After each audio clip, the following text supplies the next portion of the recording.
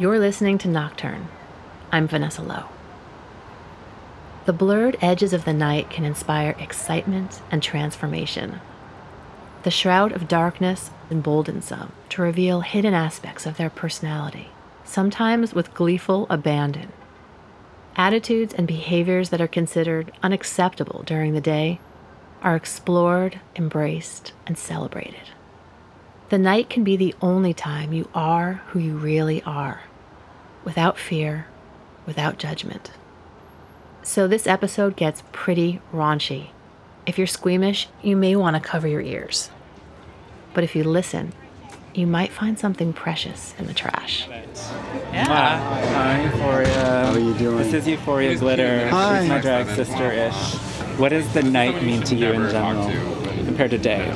Excitement. Excitement. Something new to discover in the underground. Okay. So what I heard from that was at night you're a slut. This is Shugana, Tressa. Well, during the day, I'm sometimes in a business suit. I work in the corporate world. Okay. I work for the man. The man. But at night, I work for the lady For man. the woman. I work for the woman. And I guess I wouldn't say their name when they say it. Ruby but- Blue Gender Bender. Mother Chucka. Gareth Gooch. What does the night mean to you, like as compared to the daytime? What does night mean? Transformation. For me at least. Especially right now in drag. So you don't usually look like this. No, believe it or not. I don't wake up and woodland creatures don't put makeup on my face, unfortunately. I hate being out during the day. I love the night. The night life is fabulous. The daylight is harsh for our Overhead makeup. lighting, please. This is Redwood. Oh, the night is my world. Painted lights, city girls, something like that. It's fun. The night is fun. All right, I'm gonna go inside and get ready for this show. I'm gonna go get a cocktail. Okay. 10 minutes. 10-minute call. Door horse. Five.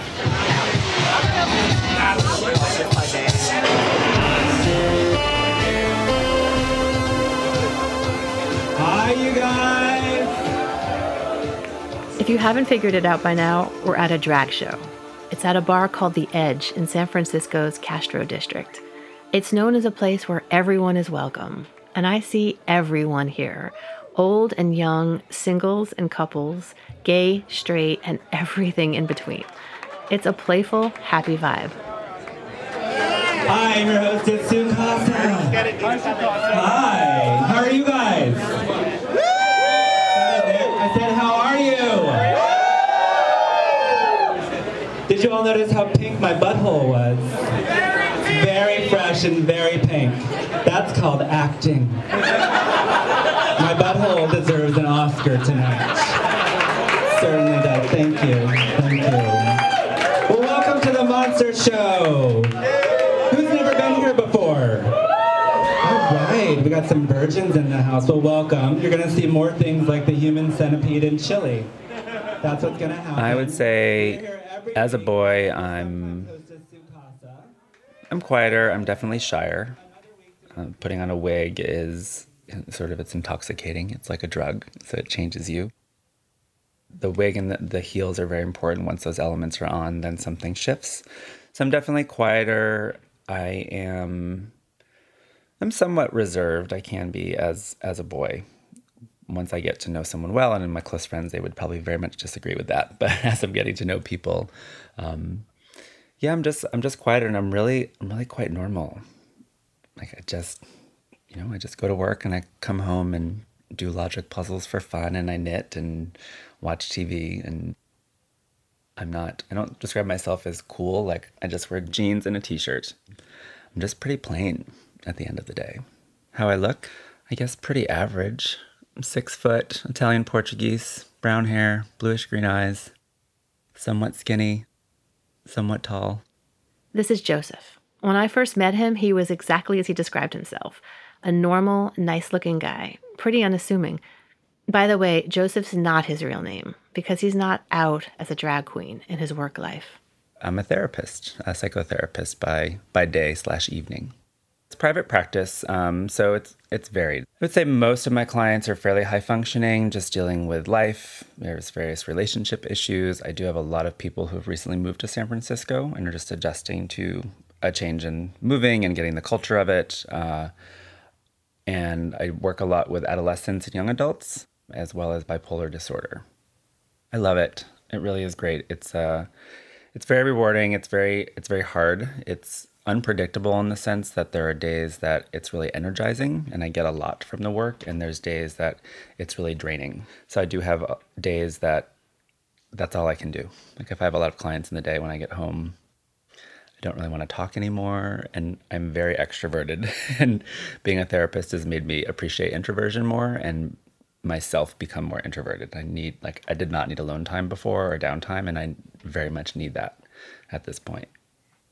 It probably is clear if you are aware enough when you read my profile online that I'm a gay therapist. I feel like when you list that you work with LGBTQ clients, you're kind of outing yourself in a sense. But I sense a few clients that don't pick up on that, just the way that they talk. And so when their homophobia comes up in a certain way, or they're say something very conservative, I'm like, oh, okay, I wasn't aware of that. Like most therapists, Joseph doesn't share a lot of details from his personal life with his clients. I'm pretty strict with those boundaries. There are obviously sometimes things that I'll share that just to relate.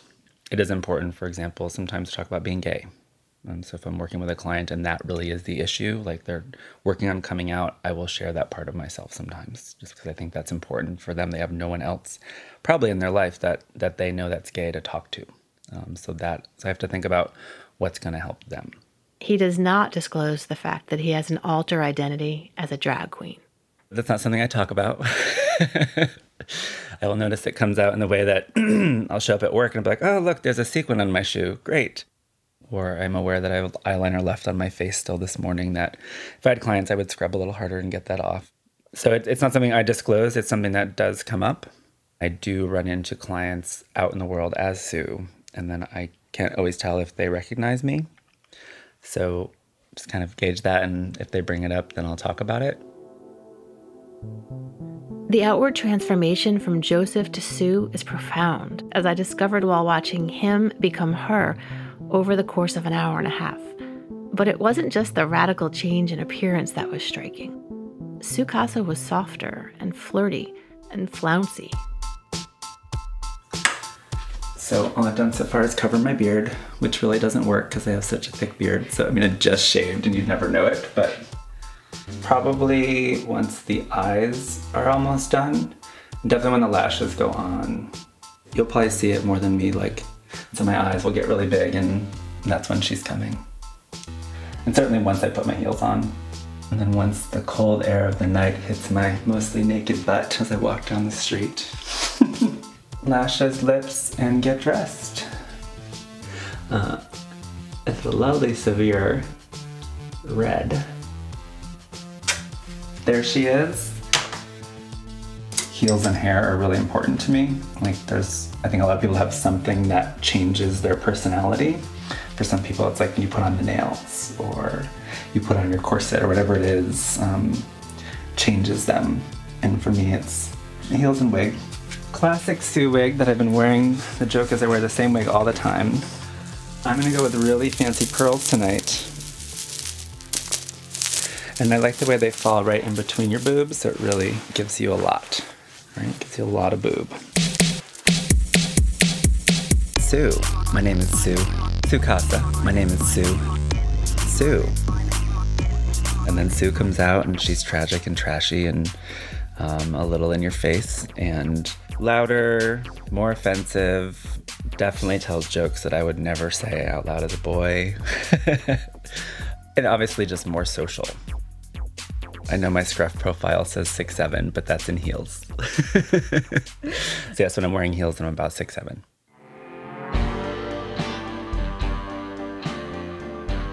Sometimes people will say she's pretty, and I think she can be.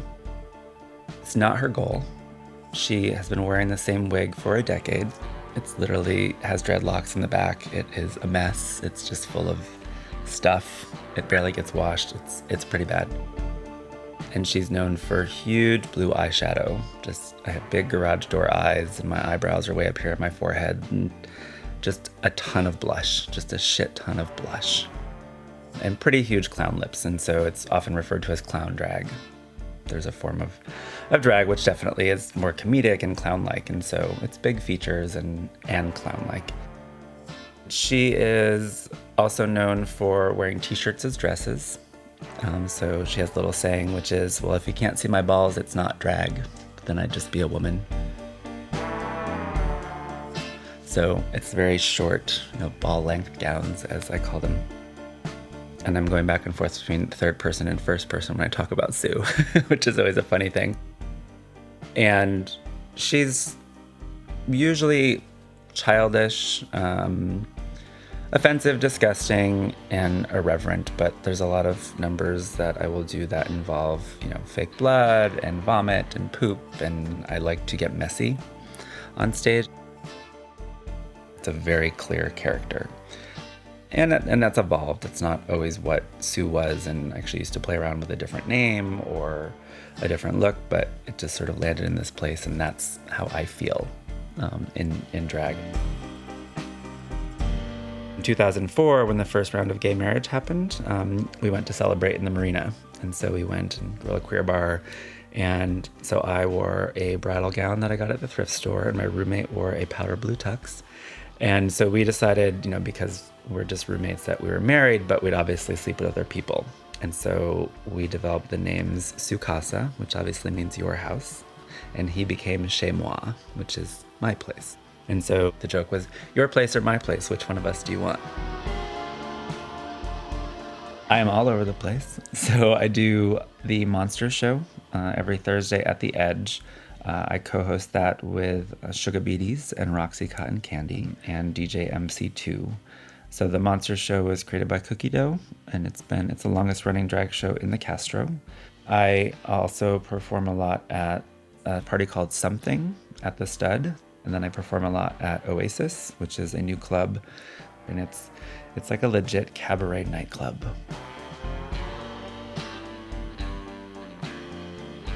Some people are like, how do you put that together, being a therapist and a drag queen? For me, it's actually this really healthy balance, and it allows that part of me to come out in a way that truly is healthy and really, does have its boundaries to it. But it's, just in a very specific part of my life. So it is me. It's very much a part of myself, and it's, for me, become really an outlet. It's given me a place to kind of funnel parts of myself that maybe are inappropriate, right? And in other parts of the world are just sort of behaviors that you shouldn't do. But when you're wearing a wig, you're on stage, people expect you to behave a certain way, so you're allowed to. It gives me some sort of authority. I can walk over and say hello to anybody, and they have to just go, hi, you're obviously important. You're wearing a wig, so you must be important. You must be somebody. It's like permission to just misbehave. And so it allows that part of me, and it's a very childish part of me, to still live and really be validated. And I think, for me, it feels like a healthy balance. It is my therapy in a way, something that releases whatever I'm dealing with from the week.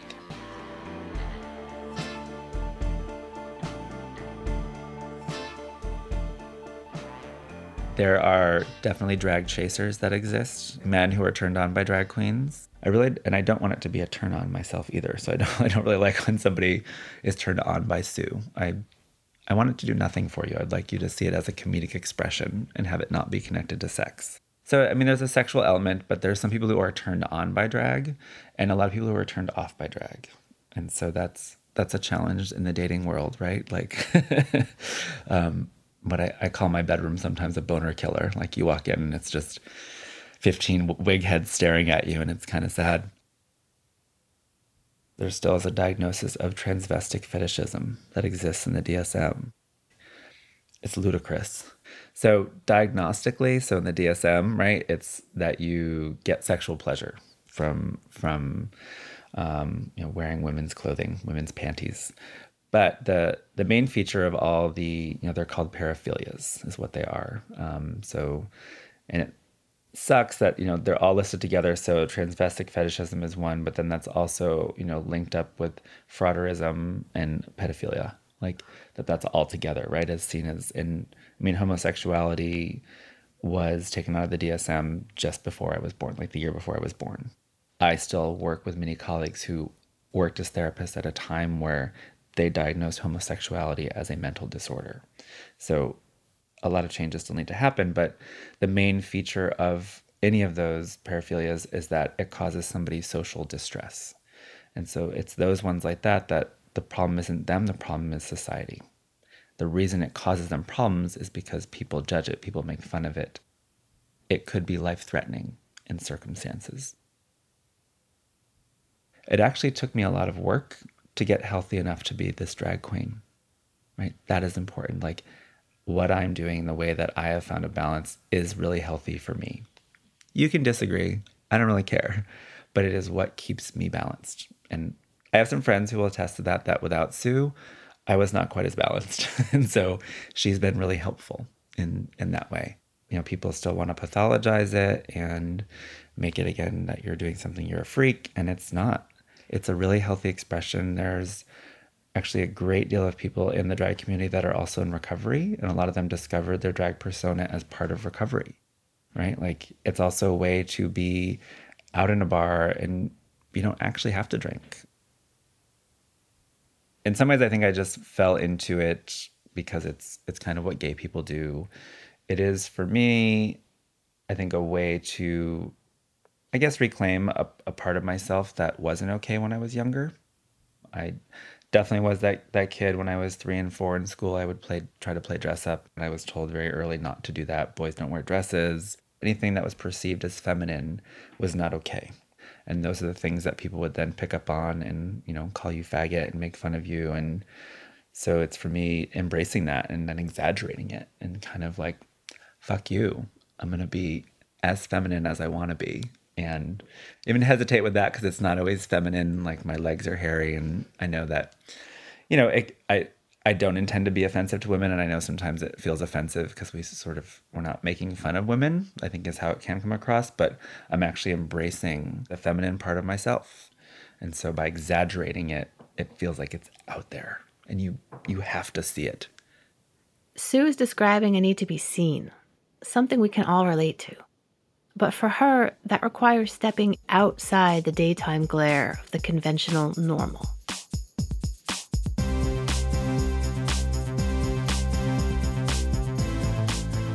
When I think of the night, I think more of nightlife.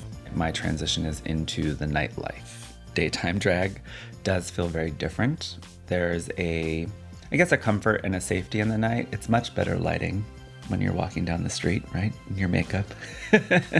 So daytime drag it feels harsh to have that light on your face and not feel shielded by the night. Sort of like a nice soft filter. Definitely an emotional difference. The old 80s song, The Freaks Come Out at Night. There's a safety in it, right? There's an expectation that that's when people who appreciate that are more likely to be out. And so there's when I'm out during the day, I'm going to walk by children and families and people who are at home by 8 p.m. and don't see this sort of thing. That look is just not daytime appropriate.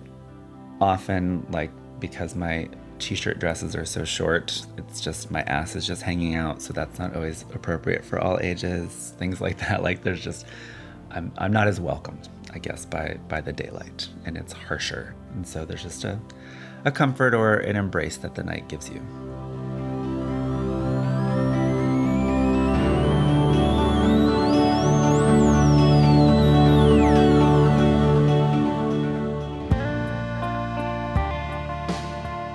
Historically, drag queens being freaks, right? And gay people in general, queer people in general, are shoved into nightlife, are shoved into places that other people aren't. A lot of times, a drag show starts at 11 or 12 at night.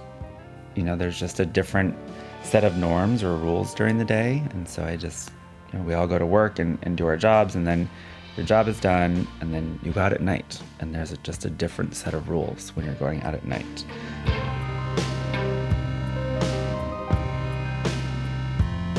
The night is about fun. There's just more of a freedom in the night, and it's like a playground for me. And I think that's, for a lot of people, that's what the night is. Like, you have a day job, you're expected to be a certain way. I think everyone has a certain professional mask that they wear. That varies, but you are operating again by different rules because you're usually at work, and then you're off work and yay, I'm off work. Now I can unwind, I can relax, I can be less boundaried, I can put on my mask, which is just me. The rules are a part of life, but so is joy. As I listened to Sue and watched her embrace different parts of herself, it became clear that she's achieved something pretty rare: balance. I think life should be fun. I feel like people are losing that ability to just let go and have fun. Unfortunately, they do it in ways like drugs and alcohol, where that's a really quick, easy way to turn your brain off. And so drag, for me, again, is a drug. And it's intoxicating as well. You put it on and it allows you to escape into something else. Being carefree is what vacation is for. I'm very serious all day long. And maybe that's a nice piece about the night, is it's an escape. I encourage my clients to play all the time. Find that playground, whatever that is for you. It is important. And you need that fun, and it should be an escape. I have drag as this playground that I put this space aside for myself that I know, okay, I'm not available for the next couple hours because I'm doing this, I'm performing, and I'm just playing.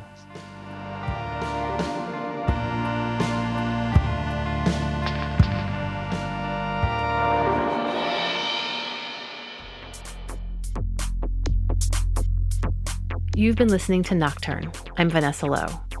Nocturne is produced by me and was created by myself and Kent Sparling, who also composed the theme music. Thanks to Sue Casa for sharing her story. She co-hosts a really fun podcast called Calm Down Queen. This episode included theme music from that show by BB Huxley and DJ Megalo. You can find links to Calm Down Queen and more music credits at nocturnepodcast.org. Special thanks to Brian Benson. If you're enjoying Nocturne, please spread the word. That's how we grow. And if you'd like to support Nocturne, we would love your support. If you go to nocturnepodcast.org, there's a little button at the top labeled Donate, where you can link to Nocturne's Patreon page. Patreon is a website where you can directly support independent podcasters and other artists. You can donate monthly at any amount, and any amount is appreciated. Nocturne is a proud founding member of The Herd, an independent collective of sound-rich storytelling podcasts. Another show from The Herd that I really love is How to Be a Girl by Marlo Mack. It chronicles the real-life joys and challenges of raising a transgender child. What's your favorite thing about being transgender? My favorite thing about being transgender is that I'm myself now. When you're transgender, you're more yourself. Do you think you would ever change your mind to want to be a boy? No. I just want to be a girl who likes ninjas. Yeah. Find out more about How to Be a Girl and the other shows from The Herd at theherdradio.com. That's HEARD. Thanks for listening.